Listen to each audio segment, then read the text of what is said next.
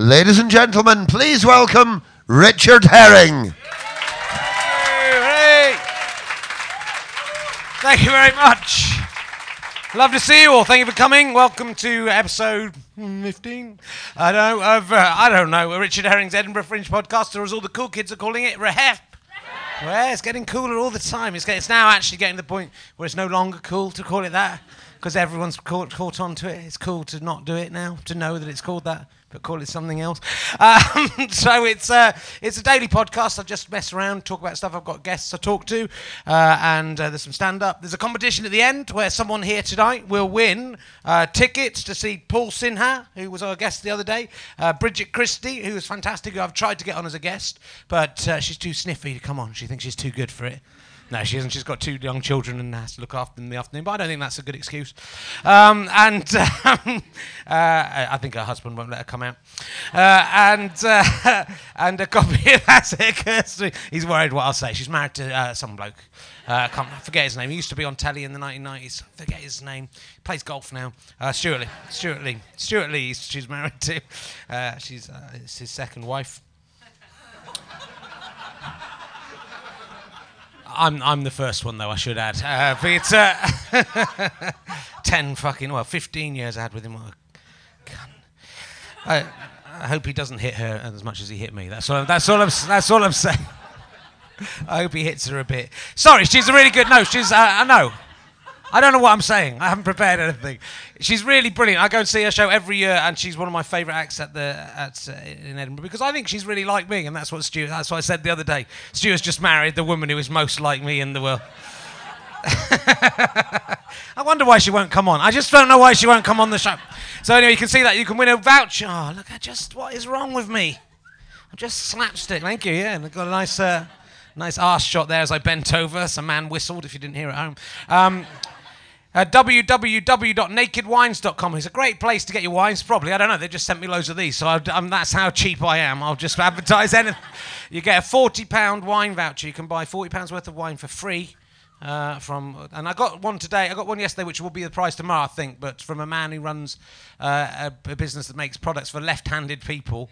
But he sent me a kind of coupon attached, but it didn't work out. So that tomorrow he will get an advert. But if you're listening at home, you run a business. There's still a week. If you just have to send your stuff in, and I'll advertise it for free to, there's not about 50 people in the room. It's amazing. So, and there's lots of people at home. As it occurs to me, I told you that's there and that's, just everything's going everywhere. So Brad Pitt's, more and more people kind of saying that they're mistaking Brad Pitt for me when he's been on the front page of all the newspapers, and everyone goes, I thought it's Richard Herring's on the front page of the Scotsman. Oh no, it's Brad Pitt upside down. And then but I'm kind of worried he's come to Scotland because he knows now I'm in a relationship, and he's come up thinking I can pick up all the girls Richard Herring would usually be getting off with at Edinburgh, pretend to be him. He's taken, he's like, if we stood next to each other, you'd be able to tell which one was which, because I'm much better looking than him. But just if you were walking past, you go, that's Richard Herring, he's awesome. So, and today is, of course, Andrew Collins' favourite day of the year, in that it's the day after the A-level results are announced. And he can pretend that he is morally superior to the newspapers, and he likes the fact that they all print pictures of young girls jumping up in the air. All the attractive girls who pass their A-levels are allowed to have their photo taken.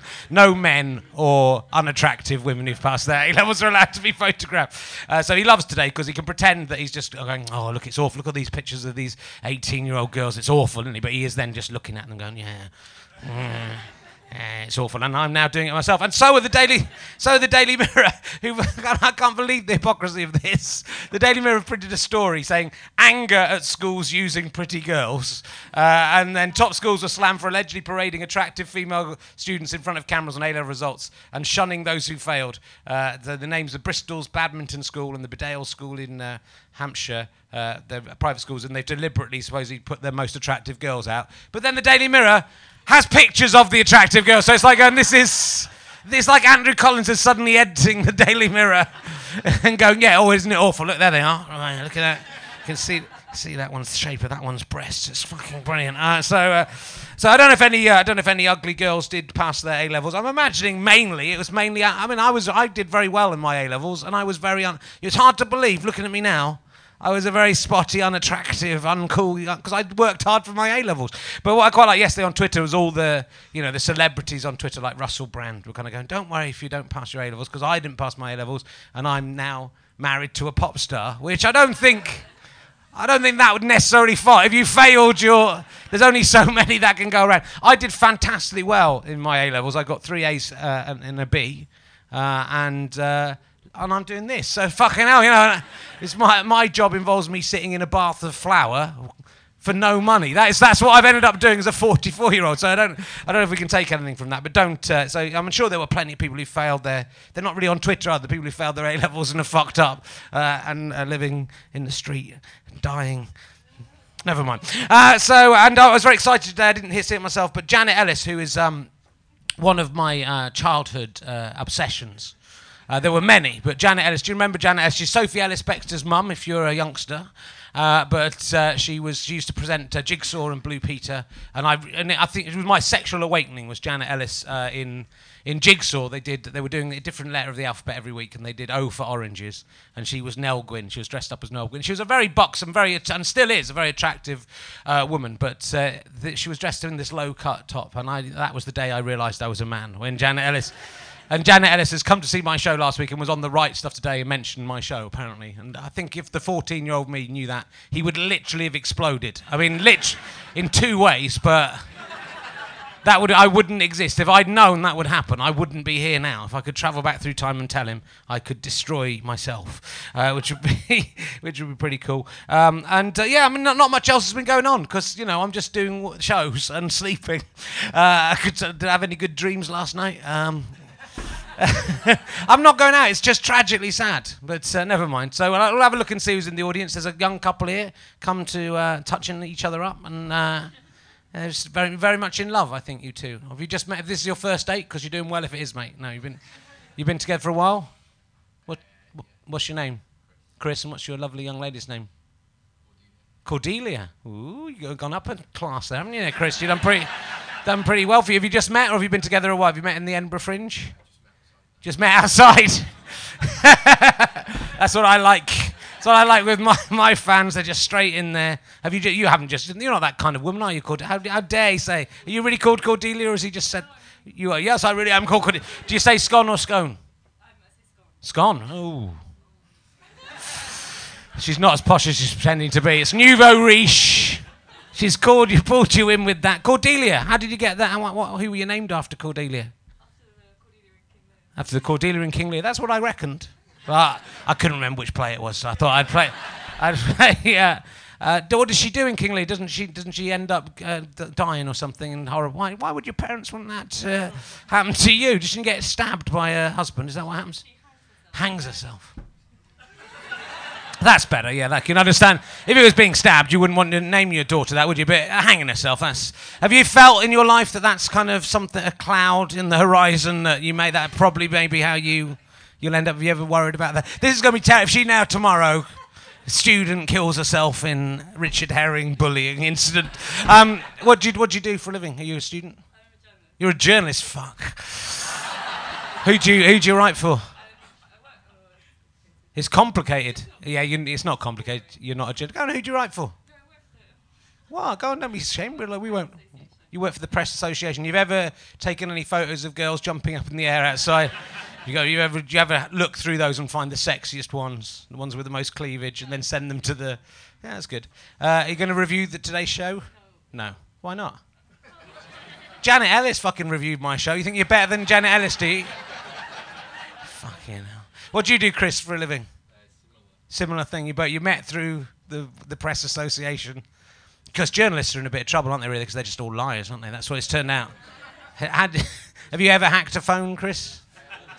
All the time? Have you ever hacked Cordelia's phone? Is that how you've managed to... Because you're punching above your weight, I have to say. The people at home won't be able to see this. He's not an unattractive man, but he's not attractive enough. And what's the story with you two? You two down here at the front. What's your story? Your father and son. Which one's which? You brought your dad along to the show, or has he brought you?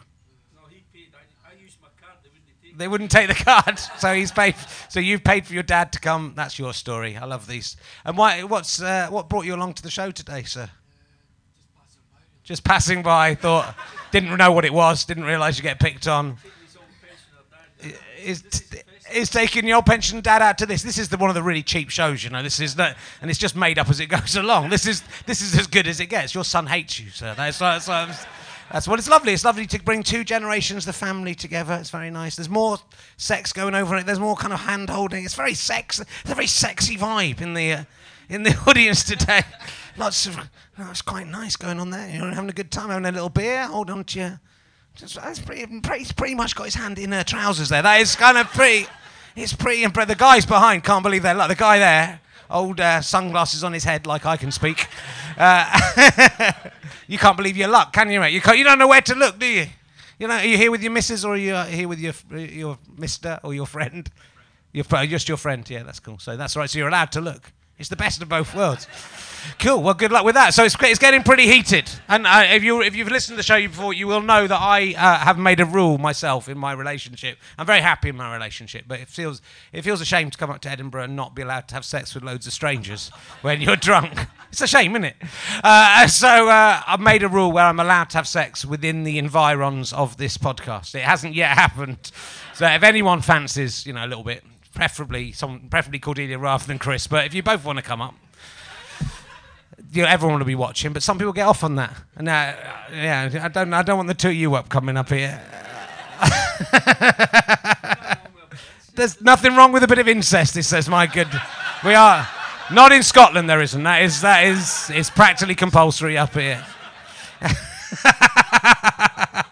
It's you never would imagine that a member of the audience would be more offensive than me, but it is possible. It is possible. There's nothing. That's your dad there. Is there anything you want to? Just let's get out of the way. Is there anything you want to reveal about you? This could be the moment you could tell the truth. We could get him taken away. You'd be safe. No, okay. Imagine again if he went, yes, there is something I want to say. It would have cast a little gloom over. We'd have had to go with it. Yes, my dad abused me as a child.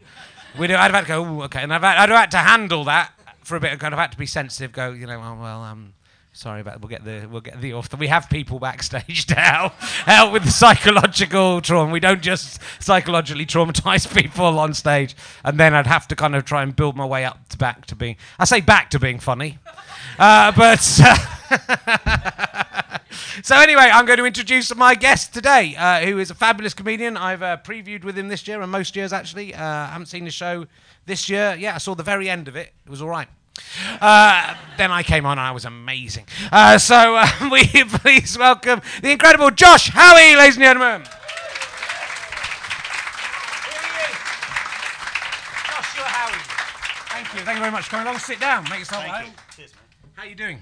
I'm good, man. How you doing? I'm all right, yeah, considering. I've had a second win, really, with Edinburgh. I got very tired in the first week when I was trying to write a Radio 4 show as well as doing 2 shows a day. Okay. Now, I don't have to write anything in the day. I feel amazing. I can sleep. I've slept in all day. Yeah, that's good. I'm waiting for my first win, but we'll get there. How's it going? What's the show? Let's get that out of the way. Well, yeah, the show is called I Am a Dick.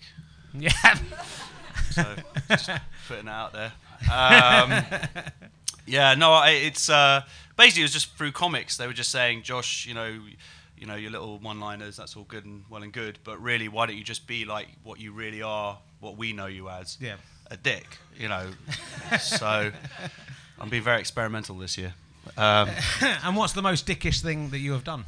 Well, I don't know. Well, I'm sort of building through the years, because next year I think is going to be like The Dick Strikes Back, and then it's going to be like Return of the Dick. And then actually that was all the good movies. So that will be Dick from my actually, thank you very much. I'll use that. No, the most dickiest thing, which actually got cut from this year, which I've got to rework in, was when I thought this girl gave me AIDS. I shouldn't really tell you this, but my mum had lots of gay friends, so I was like, they all died when I was like 13, 14. So if you, this is a bit, I hate sort of feeling like I'm going into material, but this is just, seriously, if you had like the frequency of my erections over time on one axis, and the other axis you had the frequency of mentions of AIDS in the media, it would be sort of shaped like a, flaccid penis. Right. That's the way it is. So it's like, I'm of that age, sort of 35, where it was all about AIDS when you start becoming sexually active. Yeah. So I was totally petrified. Like I said, lots of like these uncles, but they didn't rape me. they all died, and I was in hospital with them and stuff, and very petrified of AIDS. And then I slept with this girl when I was 17 without a condom. Well done. Thank you. That was the last time. I know this is what you'd appreciate. And afterwards, I was like, well, I've got AIDS. Because back then it was like they said, anybody could get AIDS. You know what I mean? Like it was like it didn't matter. But now, of course, we know scientifically you can only get AIDS by fucking a gay guy in the bum. So. That's the way they lied to us. That's the way it turned out. That's the scientific. Yeah, that's the scientific. So the science is scientific. So so I thought I had AIDS. That was it. Yeah. And then the problem was I really didn't like this girl, but I had to keep on going out with her. I was too petrified to get an AIDS test because these people really don't like me. Hence the show title. But yeah, I just couldn't break up with her because I had to sort of persuade her. It took about 3 months for her to persuade her to get an AIDS test because I was just too scared to get it. Wow. And I really hated her guts the whole time, but I had to maintain this relationship. And then finally... Maybe we should have built up with less dickish stories, just so people get to like you a bit before, there's no likability in this one. No, it gets worse. Good. Because she got the test, and then she came back in the clear, and but I thought she was lying because she wanted to stay with me. And then the next day, she went into hospital, and I was like, holy shit, I knew she had AIDS. Like, I just knew it. And then she went to the same school with my sister. She was like, no, Josh, it's all right. She's just anorexic. And I was like, oh, my God, thank God. And then and it was great because I never actually had to break up with her because she was in there for 6 months. So I never saw her again. Good, I thought you were going because she died in hospital. Yeah. So that was me, scot-free. So, it takes 6 months for AIDS to show itself in any case if you're going to have an AIDS test. So back then it was a couple of months. Was it? It Well, was like a couple of changed. weeks. No, to manifest in your system, I sort of had thought it took a few months or whatever. So I thought, okay, I have to sort of keep with her and to find out. Yeah. Okay. Sorry. Anyway, that's good. Well, it's good to know. I think we all are dicks, and I think it's interesting. It's good to kind of reveal those things. I think often with comedy, there's the routines you kind of least want to talk about openly are the kind of the best ones because we all are like that. I think we all are, especially when we're 17. Yeah, I mean, I wouldn't behave like that now. I feel guilty for my behaviour. You'd wear a condom, right? So then you'd be safe. That would be fine. Well, I'm married, so I don't have sex anymore. But no, I feel bad for that behaviour. I still do dickish things. I think the thing is now as part of the show is being a dick for me is I'm okay with being a dick because I'm just hoping it means that I'm not an arsehole. Right. If that makes sense, that's like the next level above, and I don't want to get to that. So that's what I'm sort because I never try to hurt. I've never set. I think an arsehole or can I? Sorry. Right. I don't think that this man's just said that incest is fine. So I think we've set the bar level. You said you wanted a girl to die, can I just tag in one of my one-liners? Incest. Is it deviant or is it just extreme laziness? That's ask his twin brother. So you have a preference? They're both the same, surely. Yeah, you would think. Yeah, that's quite interesting. I'm going to think about that. He's sitting across there.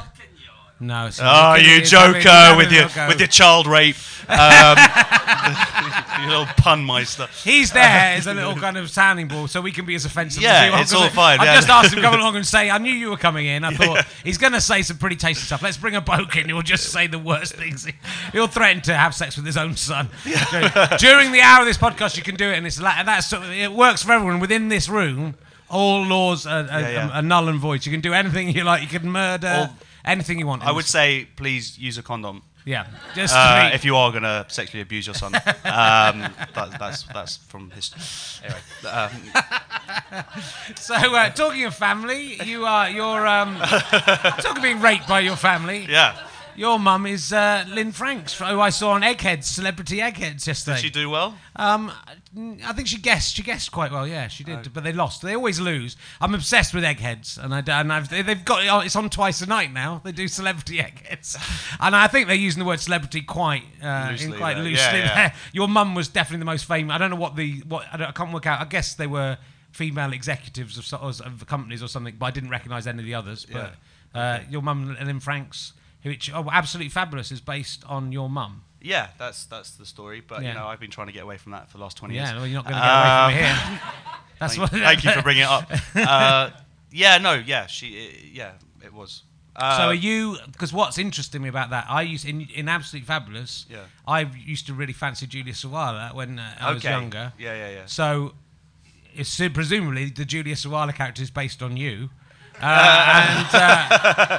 I'm just wondering whether you sure. and me could get together, see how that Absolutely. works out. As long as you wear a condom. Yeah. That's the only. Yeah. No, it was weird when. Okay, I'll tell the story. This because whatever. I've only said it 1,000 billion times. But maybe this will hopefully be the last. People time. keep asking about my dad, Keith Herring. He's a headmaster. Well, I've seen your show. I saw the Headmaster's Son. It was great. Yeah. So I probably do know more about you. But okay, yeah. Jennifer Saunders was mates with my mum. My mum was an idiot. So Jennifer wrote a sitcom based on her like being this ridiculous PR lady, and it came out and it was funny for a bit, and. It was actually. I'll tell you the real story. The story is they were on holiday with us. I can't hide that I've had a very fortunate upbringing until I started comedy, and so we rented a villa, as you do, like middle class 80s people, and they came and stayed with us. One night they were all up drinking. My sister Jess, who was about 13 at the time, went down about 2 a.m. and told them all off for being up that late and keeping us all awake. So they thought that was hilarious, and then they wrote a sketch with this character called Jess who's telling off her mum. Right. And then they did that on the TV series, and then they thought it would be a great TV. My character unfortunately was at boarding school, and then turned out to be a homosexual.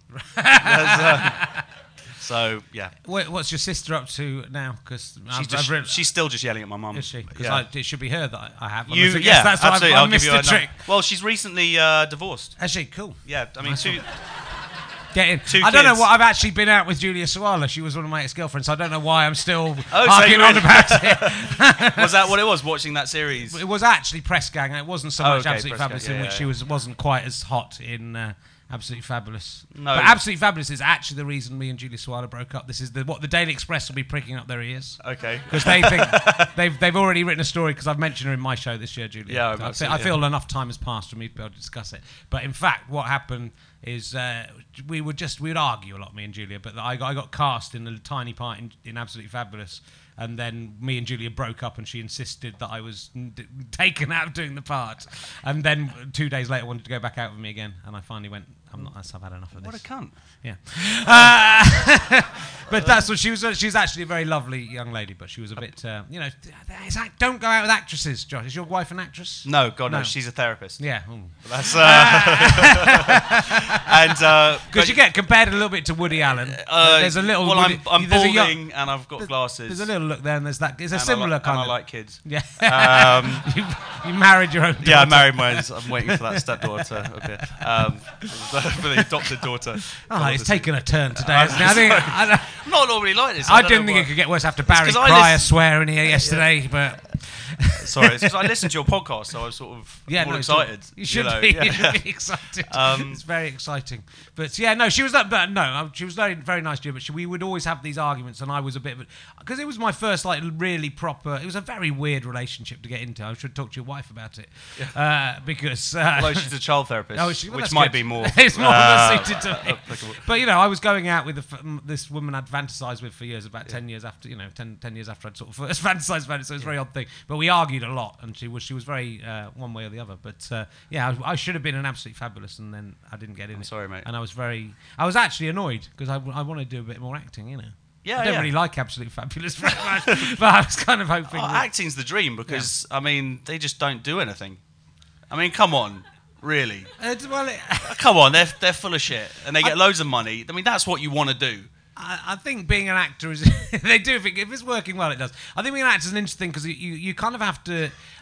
Most comedians, I don't think, would be able to really do it full time. I think because with comedy, you are you're making stuff up, and you're sharp, and you've got to think. Yeah. Whereas with acting, you've kind of got to do the opposite. You've got to I think I really respect actors who I understand the craft of acting, and it's quite difficult. But there's loads of time sitting around doing fuck all. Yeah. And so you've kind of, in a way, you've got to just have a brain that can empty and be happy sitting in a trailer doing a crossword. Oh, maybe I'll be a good for actor weeks. then. Maybe you would. Because most comedians are like, most comedians I think are pretty clever, right? There are some examples that aren't, but they're quite. They've at least got. Then it's not necessarily A levels. You don't have to get good A levels. Don't worry, Sonny. Actually, I want to tell a story when a second when about A levels. Go on, no, tell a story about A levels. No, please finish. No, your but it point. is, so I think comedians are pretty clever, whereas I think actors generally aren't that clever. No, I don't want to offend any actors in the audience. No, the other thing is that, I mean, being a comedian, it means that you have some control over it. And mates of mine who are actors, who are all stupid, they like you say, but there's so much time in between jobs that they don't actually get to actually work. Whereas a comic, we can be out there every night, actually working, bettering ourselves, getting funnier. That's the idea. And so I think that's what attracts me to stand up. Yeah. Part of it is that you just have to keep on moving forward. There is constant development. I think actors, they can sit around for a year for doing nothing. They can, but it's sort of also like, I mean, I'm not being as rude as I sound. I'm being about this. I am being quite serious about this, but there's a lot of actors who are really funny, and you meet them and they don't understand how jokes work at all. They're just instinctively good at acting and being funny, but you sort of have to explain. You write a script. You have to explain You have to just explain what every joke is. They can sometimes say them instinctively. But they don't understand. That's anybody why who isn't a stand-up, though. I think like TV producers or whoever, and they're all the editors, and like the timing and how they don't get that you need that information, or the joke doesn't work. It's maddening. Yes. But of course, that's second-hand information. Good, we've gone very serious about the club. What I'm trying to say is I'm not that successful to actually work with editors, but friends of mine who have say it's a nightmare trying to explain the fundamentals of how to get a gag across. Yeah. I'd quite like to do. Have you seen that show, The Actors Studio, the kind of American thing? And it's kind of quite reverential to people who are basically quite shit. Yeah. I think we should do that with. You're doing it. You're doing it right now. So, Josh, you did.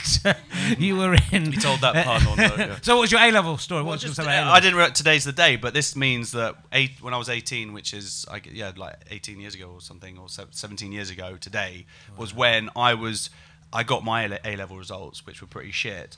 But I was in Jerusalem training to be a rabbi.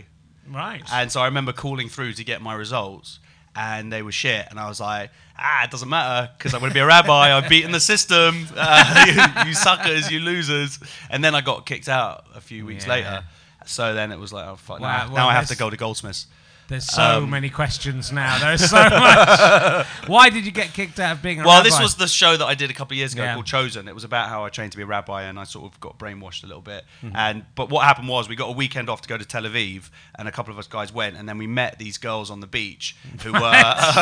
Were you dressed up as a rabbi when you were on the beach? It was strange because I was in a sort of in-between, because I was still kind of black as well. Right. So I was in my hip-hop period, sort of blending in with my Jewish thing. So I was sort of, I had like baggy t-shirts, baggy shorts, and baseball caps and stuff. But underneath that, I was wearing my seats, which is the white sheet with the thing sticking out, and I had my yarmulke underneath my baseball cap. It was, I'm a bit of a fuck up, but so we went to the beach. That's right. Yeah, we met these girls who were like Italian from Rome, Roman Catholic, essentially human-shaped pieces of bacon, and somehow, I used to, wear contact lenses and have hair, so, I was okay, attractive enough to manage to pull one of them. And then they came back to Jerusalem a few days later, and Tisha B'Av, which is a big Jewish ceremony, it's the destruction of the Second Temple. It's a very sad thing. But we couldn't find anywhere to go and do our thing. And then I knew that everyone would be down at the Wailing Wall for this big ceremony, which is like this, everyone like wailing against the wall and crying and stuff for the destruction of the temple. So I was like, brilliant, the dormitory is going to be empty. So they're not going to miss me, because like that's where everybody was. It was just packed. So I was like, brilliant, I'll sneak her in. And like it's such a big note. You can't even touch girls. And the cleaners in the dormitory were guys. Like the girls weren't even allowed in. Yeah. It was that insane. So, and then one of the head rabbis, there was just a knock on the door, and sort of right in the middle of it all, and I literally picked her up and sort of chucked her in the cupboard with a sheet, which, as I said in the joke, I thought she wanted an authentic Jewish experience, and talk about Anne Frank. So, and he sort of walked in halfway through that movement, and then he just stood there and he closed the door. And when I came out, he was just sitting there on the sofa just staring at us, and I was trying to fake it out like I was just giving her a tour. Like, so that's the dormitory, and this is the thing. And this is my penis. yes, there is no foreskin. And then I took it, and then basically, they had a big meeting, and I got called in, and that was it. I was done. You know what I'd have done if I'd been you at that point? What? I'd have gone, I think Jesus is real. Fuck you. That's what I'd have done. Her vagina has converted me. I've always thought it. Aha! Well, that's very exciting. So, have you had any other? What mate? What mate? Are you religious now? Are you still? I'm Reform, which is it's like liberal. So we go to synagogue twice a year, which is Yom Kippur and Christmas. And anyway, so I have to admit that's one of my jokes. So I don't like crowbarring shit in, but I always feel that's fake. You know what I mean? Like people who crowbar. We realised. You realised? Yeah, it was funny. If it comes out of my mouth and it's funny, trust me, it's pre-written. It's all right. It's okay. You're allowed to okay, fine. No, I am religious. I go to synagogue like most Saturdays with my wife and my son Mordecai. That's ancient Hebrew for "please pick on me." Again, written. And but we're there. We go pretty much most Saturdays. It's great. It's it's just a chance to reflect. That's all it is. It's not like, oh, God's amazing and you're all going to go to hell. Any of that. The Jews don't even believe in hell. It's just chance just to spend like an hour or two just thinking about my behaviour for that week and how I shouldn't have watched so much pornography and feeling guilty and vowing never to do it again. Yeah. And then going home and having a wank. That's pretty much my life, actually. As long as you're not wanking during the vowing not to do it again, that's the main thing. Yeah. I'm getting off on Good. That's very. So your family up in Edinburgh with you, or have you? They were up, and then they went back, and they were going to come up in a couple of days for the last week. But actually, they might not come up now because I'm too selfish. And do you become a nightmare to live with in Edinburgh? Is it a nightmare to live all the time, really? Right. But Edinburgh takes it to a new level. Yeah. Of self-obsessed googling bollocks yourself and all that stuff, and just it's just also being up here isn't just doing your show, and there's like a ridiculous amount of preparation for the show. You got to make sure you're well rested, and you've got everything together for it. But then you've got all the other little shows that you're doing, and the big shows like this.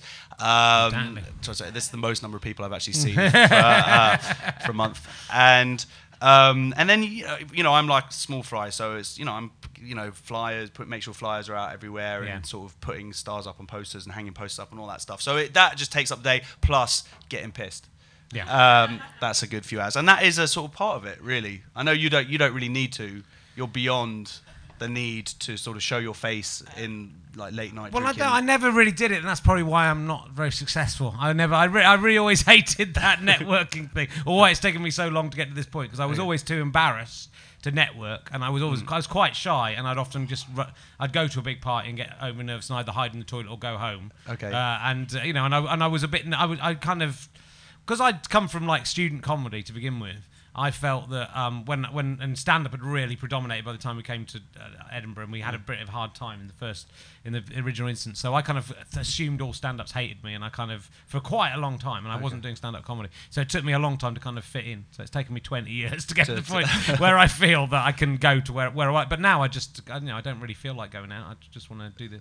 I go to bed early so I can do this show as well as this, so I can create this level of awe. I call this awe. Right, people at home are going, the audience aren't really laughing at anything, but it's because they're awed by everything that's coming out of my mouth. Yeah, people. I don't know if the awe is going to come through. I don't know if the headphones or whatever. The audience, but trust me, there is tangible. There is tingling in the air. The audience isn't mic'd up because the awe would just. It would fill. It would just. The whole podcast would just be mainly awe. Yeah. And then you're just in the back. And just people going, wow, what's that? Listen to the awe. A lot of awe going on. It's all kicking off. Too much. So, too much all there. Time's passing by. It's turning. Every day I'm talking about a different Edinburgh Fringe. That so if you've got a favourite Edinburgh you've been up a few times, right? 4 or 5 times. Yeah. But I'll do mine. Yeah, you can have a think. That gives you time to think. So I'm up to 2002. I missed out 2000 when I didn't come up here at all. That's the only year I haven't been to Edinburgh at all since 1992. And 2002 was I did Talking Cock, which I may revive next year. I did Christ and the Bite the Second Coming last year, so I thought I might do Talking Cock the Second Coming next year. But it will be it'll be the 10th anniversary of that next year, which is kind of weird to think. don't know what if I've got to say anything about what I was going to say about Talking Cock. My favourite thing about Talking Cock happened on tour actually when and kind of weird. There was a bit in it where I was talking about the ripping of the banjo string. Have you experienced this? Do you know? I mean, the frenulum, which I believe Jewish people still have. I know they cut off and throw away most of the penis in your religion. They leave us something to work with. A little bit. It'd be bad to cut them, but it's the little banjo string. You know, it's the banjo, the frenulum. You know what I'm talking about, don't you? It's just on the. You know what I'm talking about. Show him. Get out. It's a little banjo string. It connects the head of the penis, Cordelia, to the shaft. Have you ever seen one of those? It's very sensitive. It's a little tip for you if you want to. I know a lot about penises, more than most heterosexual men do. If you give that a little lick, try that. It's very, very sensitive. It's the most sensitive place. You play a little tune. Ding ding ding ding ding ding ding. That isn't material. I just made that up there, just so you know. But I did it once, and I was on this bit talking about people snapping there, and there's a lot of blood. So it's happened actually. Oh no, I'll save that for. Was it a vein or something? I mean, it's not. It's just like the penis when engorged is full of blood. So if you manage to snap a bit of the penis, then you will get some impressive spurting. And I can't quite remember the stories, but they're about people like shooting blood, like in parabolas across the room over the sheets and stuff. And a guy in the audience collapsed as this was happening. A guy I could see he was about the third row, and he fell off his street onto the stairs and kind of rolled down the stairs a bit, and he fainted at this kind of awful, and he got taken out. I genuinely thought he was dead. I thought he was, the way he fell, I've never seen it. He just fell and boom. And I thought, fuck, someone's died. And how do I... What do I do to come? Do I have to stop now, or do I carry it? So I sort of tried to cover it, and they lifted him out. He was clearly not dead, and he took him out. He was all right. He just fainted at the... I should have mentioned it if anyone was... Before I started talking about it, it might have happened again. But then that guy, a few years later, I was on holiday in Trinidad and Tobago on my own for a week. And... What? Wait. Yeah. You holiday by yourself? Yeah. Well, I did when I was single. I did quite a lot because I had to take holidays when I could get them. Is that a sex destination? No. I just thought, I've never. I went to Thailand on my own, and it didn't even cross my mind till I got there that people might think I was there for different reasons than I was. When I got in the van, and the man driving me to the resort, he kind of stopped off and picked up all these masseuses and was going, and I was going, oh shit. Everyone's going to think I've come for lady boys, and I'd come to lie on a beach on my own. I don't actually mind holiday on my own, but I think like when I was single, I might have girls that I was seeing, but they would seem like a big step. A big step to go. Do you want to come to Trinidad with me, or even if they were able to? And I'd take holiday when I could. So I went to Trinidad. I went to Tobago, I think. But he emailed me and said, I'm getting married in Tobago, in Trinidad at the same time you're there. So will you come to my wedding?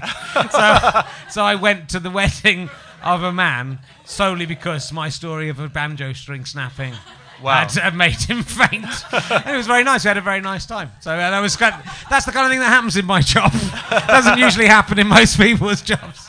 And because I hadn't really gone planning for a wedding, so it was like a Hindu wedding, I think. Okay. And everyone else was quite long weddings. Quite long and really dressed up, and I was there in my shorts. And I was really, really they all looked at me and, you thought you could have done something. So that's my favourite memory of Talking Cock, which may be back next year with more. If you don't like frenulums being ripped, don't come and see it, because I will definitely keep that being. Have you got a favourite thing that's happened to you in Edinburgh? Yeah, I just, as a side note to that, I actually emailed you that I just started stand-up, and I've still got the email. I saved it, and I sort of found out your email address because you can get hold of it. You can very easily. You can very easily get hold of it. And I emailed you because I said, I see you're doing a show called Talking Cock, just so you know, like this is me as a disgusting little open spot, going, I was thinking about writing a show called Cocktails on a very similar thing, but obviously you're better, so you can have it. You can have the idea. Richard, you may have the idea that I had after you had it. And you very graciously wrote back and said, that's like, I think it's like kind of, an obvious idea. And which it is. And the number of people who emailed me and said I've had the same idea and I'm calling it Cocktails is unbelievable. I'm sure it will. I can't tell you how many people. But I was really happy you emailed me back, and I've still got the email in my Hotmail account. It's one of the earliest. I'm very nice. I don't just help out the 18 to 21-year-old girls. Yeah. Sometimes I thought Howie, it could be a girl. What? Yeah. Could be an attractive girl. I'll help her out. It's talking about her penis. Oh, hold on. Yeah. maybe not. It was. I mean, that was the thing with that show. It was kind of an obvious idea, and I was doing Christ on a Bike in the Arts Theatre the year before. Yeah. No one coming to see it. And I was on with the Vagina Monologues was the other show, which was packed, and I'd sit backstage and hear, over the intercom as I was waiting to do my show, just these howls of laughter over what I considered to be quite an unamusing show. And I kind of thought, fucking hell. And then, but everyone in the bar, everyone said, "Oh, you should do a male version of this." And I went, "Oh, it's such a rubbish fucking idea." Yeah. And then, it's such an obvious idea, and you can see exactly what it would be. And then I got thinking, well, it's interesting that no one's done it, and would it be possible to do it in a slightly more surprising way, so it isn't just about blokes going, "No, we're the best. We're better. Women are idiots, not men." Because the Vagina Monologues is all about. What's quite interesting about it, it's all about. There's no story in the Vagina Monologues about a man and woman having sex and enjoying it, which I think would be, the use of the vagina. There's a few uses of vaginas. You can make them into a necklace, for example, but. A good percentage of people's enjoyment of vaginas is in mutual heterosexual sex. Hopefully. And so it seems like weird there's one story about a man who likes looking at a woman's vagina but not touching it, and he's a hero because he's fascinated with looking at it. No, that's and you kind of go, that's and disgusting. That's fine. So I wanted to do a show that was about men and women, and the fact that and men and women that we can all enjoy each other. It's not, and sex is about a sharing thing for most of us in quite a nice way, hopefully. But then have you got an Edinburgh story? Edinburgh story, yeah. I've done. Oh god. Okay. Well, I'm actually enjoying this. Well, this year I had 2 guys try to beat me up after my show. Yeah. So that was fun. So that's really going to entice people to come and see it. Were they the brothers of the anorexia girl? Is that what explained it? This was no. They were just 2 blokes who just walked in. That's the problem with the show. My show title is I walked in one day and I heard 5 guys on a stag do. They were it turns out they were a stag do, but they were like, "Oh," and the lady on the door was like, "Oh, you here to see Josh Howie?" And they're like, "No, we're here to see the dick." Right. So that's the danger of that show title, which I hadn't really thought through properly. But I got 2 Scottish guys, local guys in their 60s, who were just absolute arseholes through my show, and I just had to. But I had to sort of go into club set. I had to go into club mentality, and I had to destroy them for the good of the show, and they didn't like that at all. So they wanted to beat me up, and bouncers had to come down. Have you ever actually been hit by a punter in that situation? I've got close to being in fights. I've got pretty close quite a few times. It's it's not pleasurable. I've become like a bit of a wimp. Yeah, but I'm very brave on stage. I'm not brave. I'm not brave at all in real life, but I'm absolutely fearless on stage. And so if someone can be nose, and there has been, I've been nose to nose with a squaddy in Older Shop, which I talked about, and still giving him shit. Oh no, and he's still right there, furious, and me still taking the piss out of him. And I'm, you get off stage and think, what the fuck was I doing? No, it's just the microphone in hand. It makes you invisible. I was doing a student gig in Wales, and some guy was Zeke Hiley or whatever, Hiley and nice. Which was nice. And I was like, look, mate, if you don't put your hand down, I'm going to come down and put it down because I can't be dealing with this. Yeah. And he wouldn't put it down. And I was like, right, that's it. And I sort of got off the stage to go and kick the shit out of him. Yeah. He was fucking massive. He was a big rugby dude. And he was like coming at me at the same time. And then the bouncers all like literally stepped in and that last nanosecond. But there's no question that he would have absolutely battered the shit out of me. No question whatsoever. So David and Goliath, you know what happened there? You never know. There was no You'll remember because you probably did that story when you were training. Oh, that was one of them. Was that one of the stories they told you? I think it's in your Bible somewhere. Yeah, somewhere thank you. There. Torah. Yeah, that's it. So it's my favourite film. Yeah. Thank you. Thank you. That's my pleasure. Because I did get in a fight with the guy I talked about the other day who poured a pint of water over my head, and I attacked him. And in Edinburgh, I've nearly been in a couple of fights. But the guy, there's a heckler video on YouTube that everyone's seen. I think it's like 2 million. Oh my god, that's 2 million. Brilliant. Yeah. But that guy, the very drunk bus driver, just ruining the show, wouldn't let me do anything. And he was letting they wouldn't take him out for ages. It last about 25 minutes. In fact, you only see a little bit of it on the stage. But he was waiting outside. They finally kicked him out, and he was waiting outside. It was in that Raymond Review Bar kind of, Madame Jojo's what it was called. And he was waiting outside, going, "Come on, then, I want to fight you." He wanted to fight me, but he was so drunk. And I was completely sober at that point. I don't think even if he'd come for me, I don't think he would have been able to hit me. He was so drunk. But I did just walk away. But yeah, you do get these. There was once I had to leave a gig by the back door because I'd actually managed to piss three people. Oh, sorry, yeah. Go on. Yeah. Oh, no. It's two stories there. Yeah, one was in a gig in Manchester. Like literally, a riot was happening, and I had to be escorted out by like 6 bouncers in this big centre. Basically, half the people loved it and half the people hated it, and that's me. I'm kind of like Marmite in that I'm great, and and yeah, but it just all absolutely went berserk because I'd mentioned paedophiles, right? As you do, for a cheap laugh. Thank you. And it went absolutely insane. But another time I was doing a gig and then some guy started booing. He was really drunk. And he's going, boo. I was going, what's the problem? He goes, oh, you stole that. And I was like, what are you talking about? He goes, you stole that. I was like, no. And he goes, what? And he goes, oh, I saw that on TV last night. It was on Comedy Central. And I was like, and then I was like, oh, wait a minute. The bloke who did that joke, was he Jewish? He was like, yeah. And he was like, was he wearing glasses? He goes, yeah, that's the guy. I go, do you just think possibly that was me? just possibly.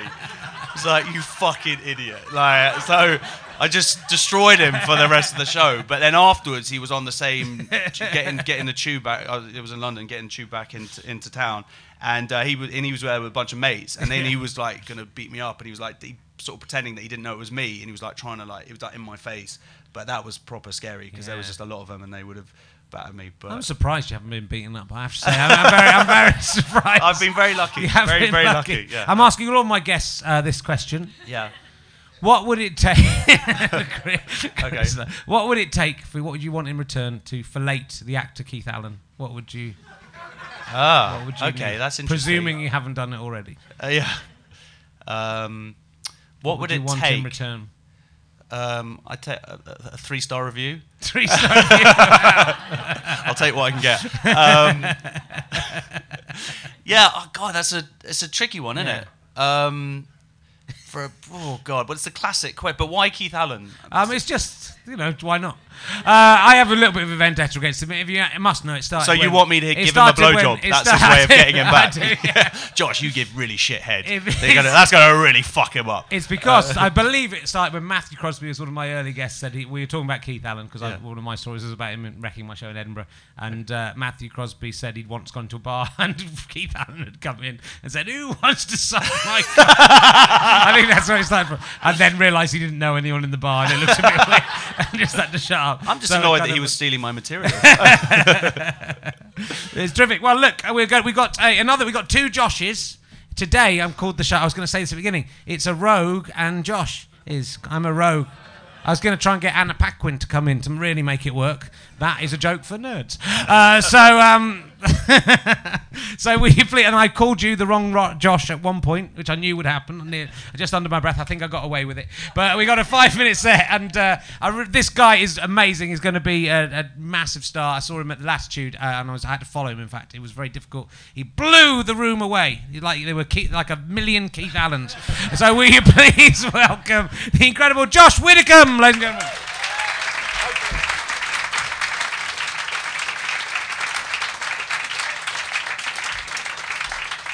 Hello. Are we all right? Exciting, isn't it? No, clearly not. I thought it was. I'm excited to be on a podcast. I try and listen to podcasts. I'm not very good at listening to podcasts. I'm not good with my computer. Like the only time I feel comfortable answering a question my computer asks is when it crashes and then it comes back on and it goes, "Do you want to send a report?"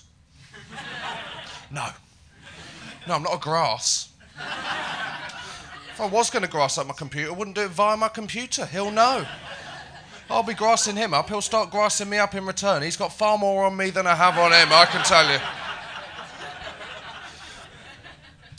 It's difficult. I'm enjoying being in Edinburgh. It's kind of a big city for me because I grew up in Devon. I grew up in a small village. Is there anyone from Devon? Yes. Wait, I grew up in a village called Haytor Vale. Do you know it? I know of it. Yeah. You know of it? That was a very sinister response, wasn't it?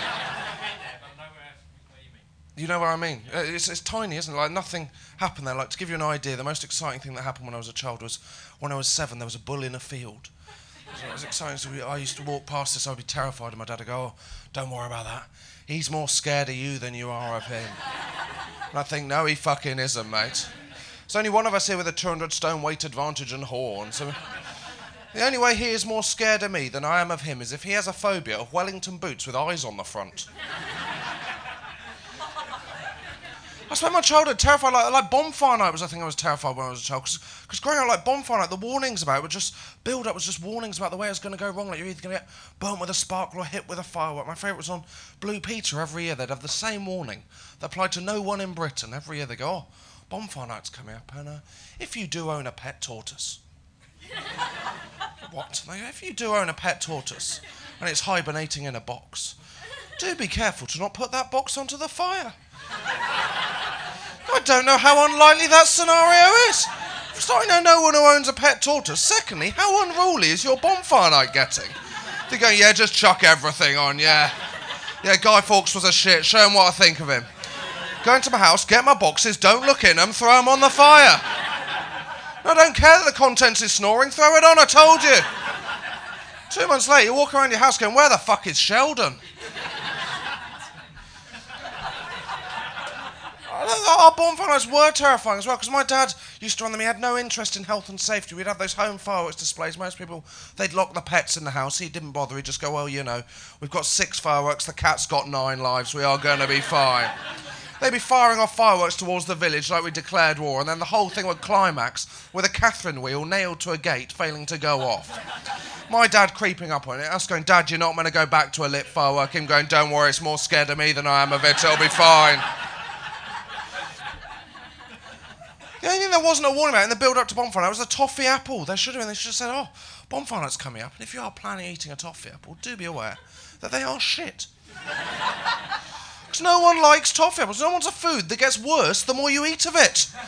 It's a way of tricking children into eating apples. It's like bobbing for apples. It's the same trick.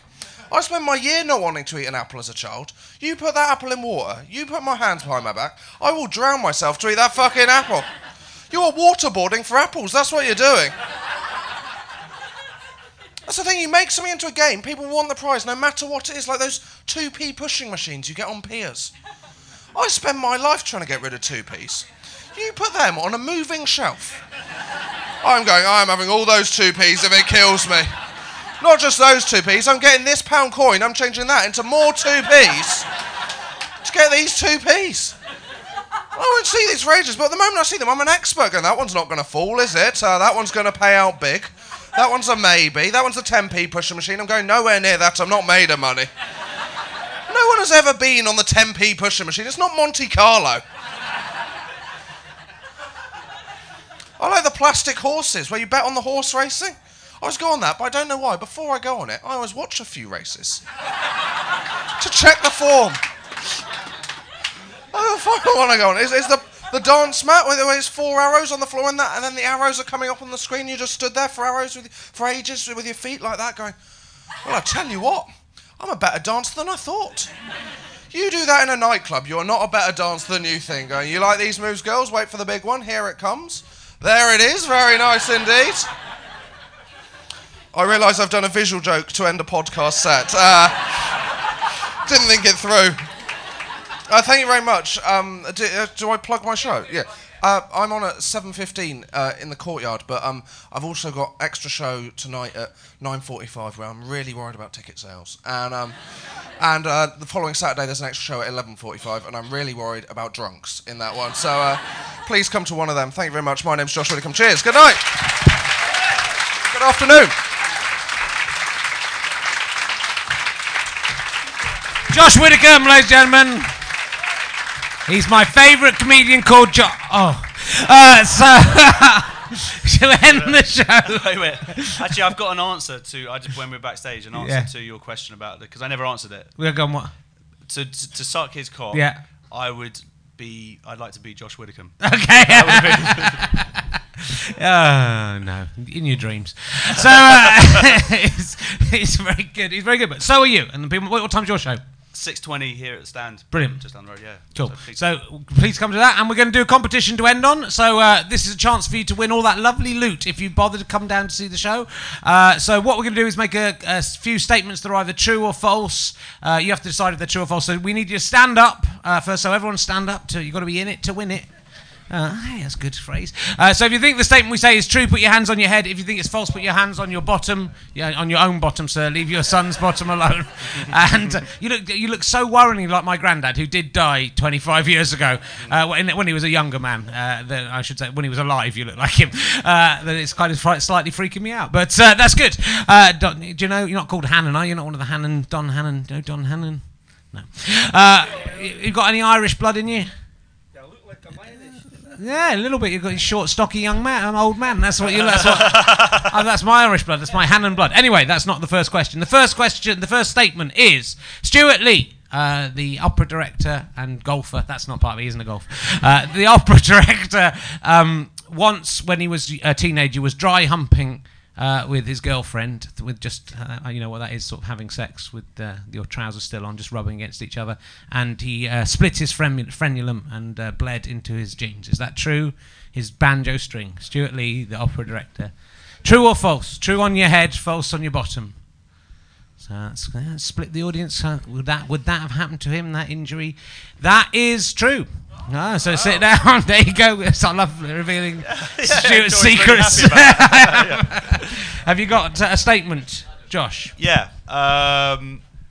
Richard Herring was the reason that I became a stand-up. Wow. True or false? Thanks. You don't have to make such a slapping. Yeah, definitely false. Definitely fucking. There's no way that is true. What is the answer? No, it was Lenny Bruce. But you do keep me being a stand-up. Yeah, that's good. So sit down and said true, you idiots. Kenneth Kendall, the newsreader, the reports of his death are exaggerated. He's still going, as far as I know. He appeared in BBC's The Young Ones, in not the classic 1980s sitcom, the 2010 show in which 6 celebrities in their 70s and 80s attempt to overcome some of the problems of aging by harking back to the 1970s. Is that true or false? Kenneth Kendall. He employed John Inman. That's true. The Kenneth Kendall facts are always true, apart from him being dead. It's because I read them. I was reading off a piece of thing. Did you not spot that? Okay, go on. Okay, today is my grandma's birthday, No. and Stuart Lee, when he was dry humping her. No, today's my grandma's birthday.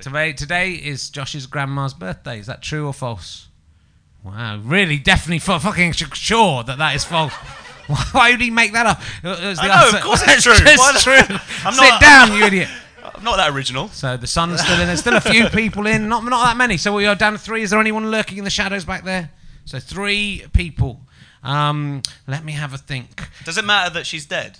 No, I don't think so. No, it's her birthday. No, she's alive. No, she's. She could be dead. My phone's been off for the last hour. So that's always the worry. That's always the worry. Yeah. In the early 1990s, I worked as a parliamentary assistant to the MP Robin Cook. Is that true or false? What's your answer, madam? You're just standing up and hoping you'll get through this, okay? You've got your hands on your crutch there. That is incorrect. So that's something else. That is false. And I did that one yesterday as well. If you listened to the podcast, you'd have got that one. That's on a little treat. So there's one more to go. Josh, do you think you can... one of you's going to have to go for true, one of you's going to have to go for false. Whoever says the first thing, you're spent. Okay, let me have a think. Tomorrow's guest on the Richard Herring's Edinburgh Fringe podcast will be Simon Munry. Is that true or false? The first one is true there. You've got to go for false. It is true, madam. You're the winner. Congratulations. No. By the way, what you don't know is that backstage, Richard just asked Simon, and he actually didn't commit yet. But now he's trapped. He's absolutely committed. That lady there, you can have tickets to see Paul Sinha. And also Bridget Christie, brilliant, but absolutely one of my favourite Edinburgh acts. I hope you can go to both of those. There's for some reason there's another. You fellas there, you can go to see Paul Sinha together. I think you'll enjoy it. I think you two together. And so you go and see Bridget Christie. You're sitting there on your own, aren't you? Yeah. You having a nice time? You enjoyed it? It's all right. That's okay. You're going to go to another show on your own now, aren't you? Oh, well. Maybe you'll make a friend there like they did. They just met here. Mate, why don't you come to my show and you can also be alone? Just me and you. Brilliant. Well, that is it. Tomorrow's guests are Simon Munnery, just confirmed, and Matt Green. So that's going to be worth seeing. I'm doing the What Is Love Anyway at the Cow Barn at 8:50. If you'd like to see that, please come along and see this one live. And I don't know who's coming on Sunday. Lee Camp is going to be here on Sunday and someone else. So thank you. Would you please give a massive round of applause to my two guests, the Joshes, Josh Widdicombe and Josh Howie, ladies and gentlemen. Thank you for coming. Thanks to everyone on the stand. The people here are the best people in the world. Thank you, Chris. Thank you to everyone backstage. Cheers. See you tomorrow. Bye.